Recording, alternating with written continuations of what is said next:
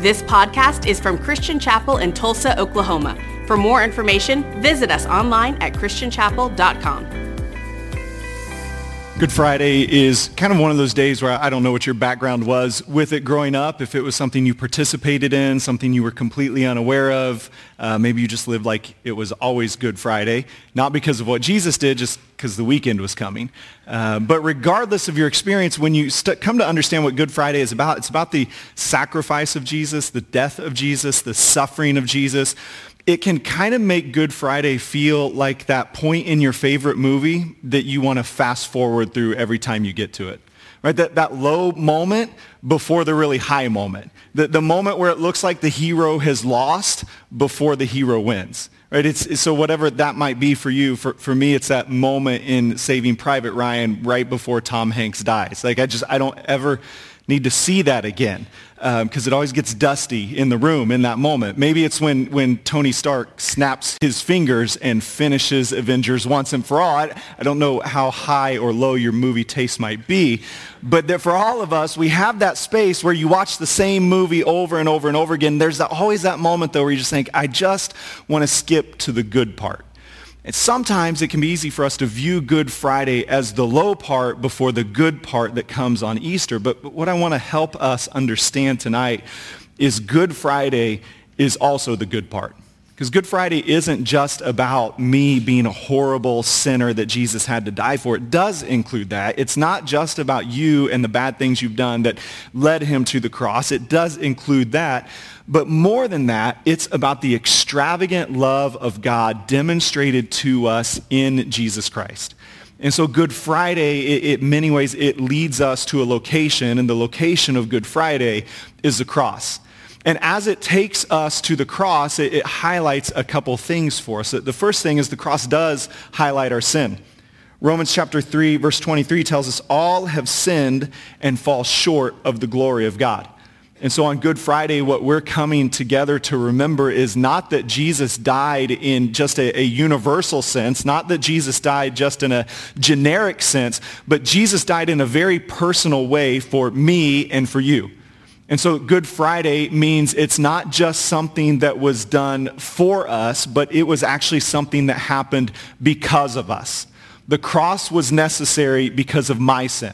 The cross was necessary because of your sin. And what that means then is on Good Friday, there are no observers, but we are all active participants in it. It was my sin that required the death of Jesus. It was yours. It was the sins of the world then, in between, now, and in the future. The sin of every man, woman, child, teenager was laid upon him, and he bore on himself the punishment that was due to all of us. And so as Good Friday leads us to the cross, it leads us to this moment of reflection and understanding, and really kind of those somber moments that are the reason we want to fast forward through the scene. But instead, we're invited just to sit for a minute and to remember, in the middle of all of my sin, Jesus comes. And he doesn't come in judgment. He doesn't come in anger. He doesn't come with disappointment or shame. He doesn't come kind of shaking his head, rolling his eyes, and saying, well, I guess I'll do this if I have to. But instead, he comes, and the scriptures tell us, for the joy set before him, he endures the cross. And so the cross not only points us towards our sin and highlights the reality of it, but the cross also highlights God's love for us.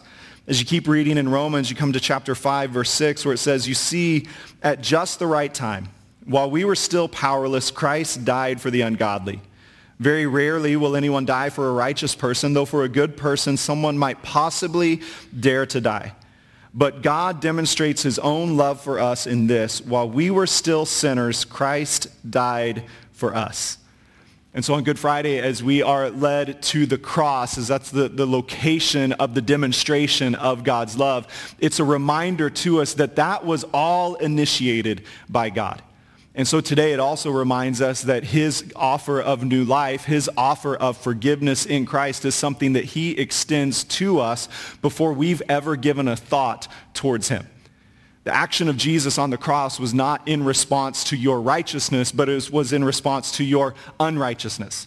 He didn't come because he thought with just a little bit of help you could be a really good person. He came because you and I were dead, dying, and alone in our sins. And before we had ever given a thought towards how we could please the Lord, he sent Jesus to die for us. And so what the cross highlights then is the extravagant, overwhelming love of the Father for us.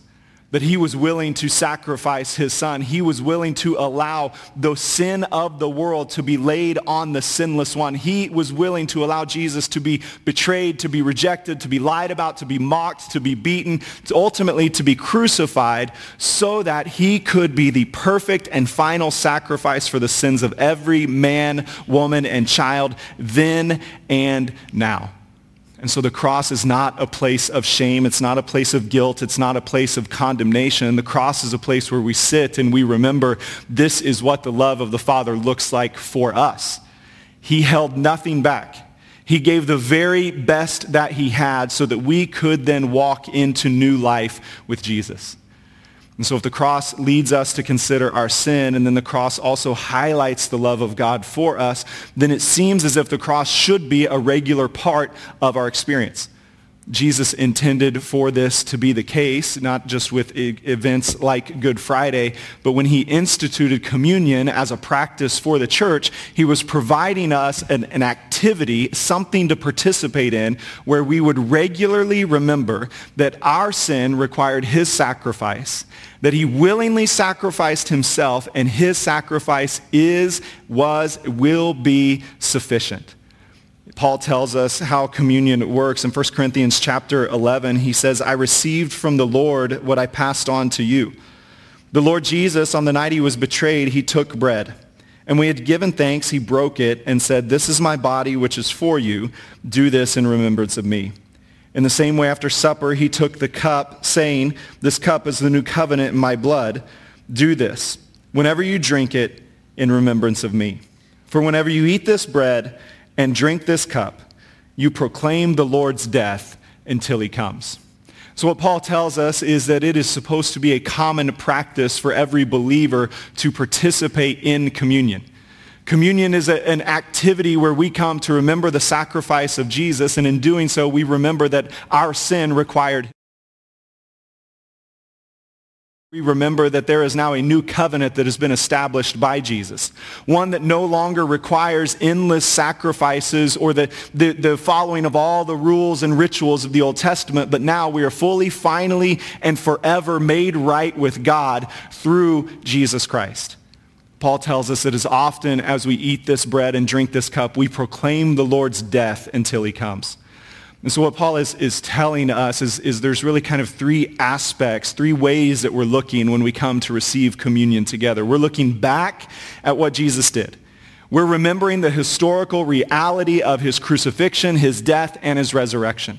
We're also looking in the present moment. As we're receiving it, we are remembering that in the same way I'm receiving communion, so also I have received the forgiveness that Christ offered then. And then we're also looking forward because Paul says we continue to do this until he comes. And we look forward to the day that we will be fully and completely united with Christ.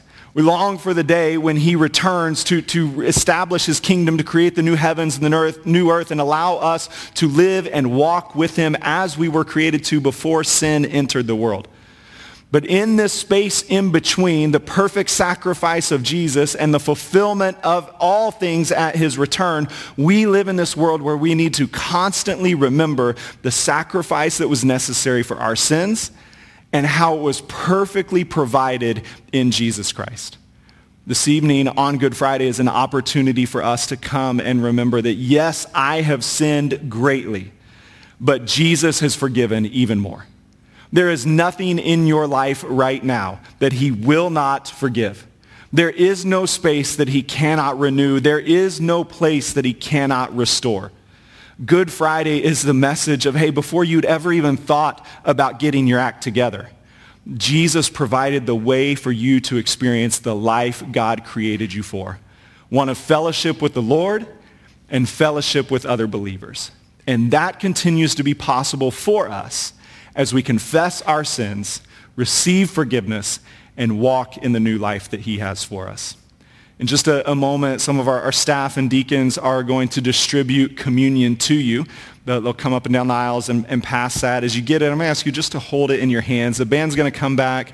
They're going to lead us in a song. As they do, I want to ask you just remain seated as they lead us.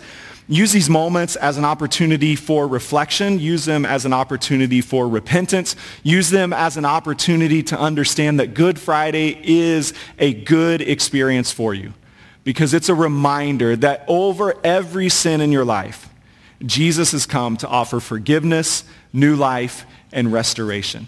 So I'm going to pray for us, and then as the ushers come, you'll just grab those, hold on to them, and then I'll come back and lead us in receiving communion together. Jesus, we come to you on Good Friday with hearts full of gratitude. We thank you that while we were still sinners, you died for us. We thank you, Lord, that even though we deserve judgment and we deserve separation, that because of your sacrifice, you've come and you've offered us forgiveness and new life. Now, Jesus, we invite the Holy Spirit to come and bring conviction and revelation. Will you shine light into the dark spaces of our hearts and minds? Will you reveal every sin, not to condemn us, but to lead us into an experience of forgiveness and new life? We believe, Lord, that your sacrifice was perfect, was final, and can be applied to our hearts, to our lives, our minds, our relationships today. So will you come and forgive us? Will you come and be our Lord? Will you come and be our Savior? Will you come and lead us on the paths of righteousness that you have prepared for us to walk? In your name we pray. Amen. Thanks for listening to this podcast from Christian Chapel. For more information, visit us online at christianchapel.com.